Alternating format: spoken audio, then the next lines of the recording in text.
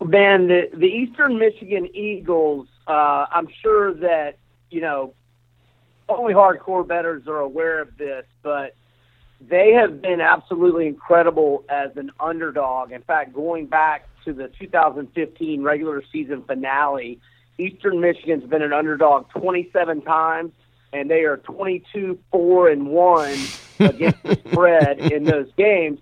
And one of those non-covers was a brutal bad beat at Kentucky earlier this year that I will spare you the details because they'll get me angry because I had Eastern Michigan big that night. But even last week, they were without their stud quarterback, Mike Glass, and they still won outright as a 9-point underdog to Western Michigan. Now, I will give you first off, Hutchinson, the backup, was incredible last week. In fact, 31 of 36 for 357 yards, 3 touchdowns, and no picks, and a rushing touchdown.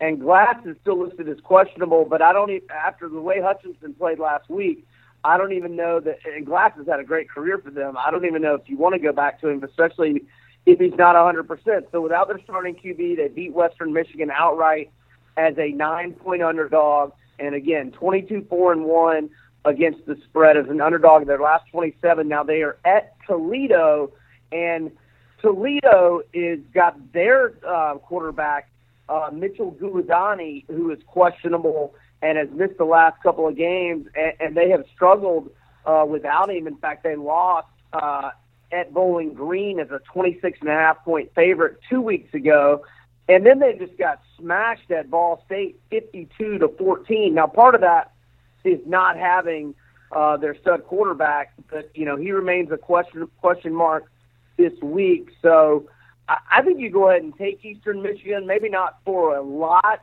because we're not sure on both quarterbacks really, but I'd go ahead and get a little bit of Eastern Michigan. And if Guadagni, I hope I'm getting the pronunciation right. Right. If he's a no-go, then I think the line could come down even more. So that's why I'm saying definitely get Eastern Michigan now.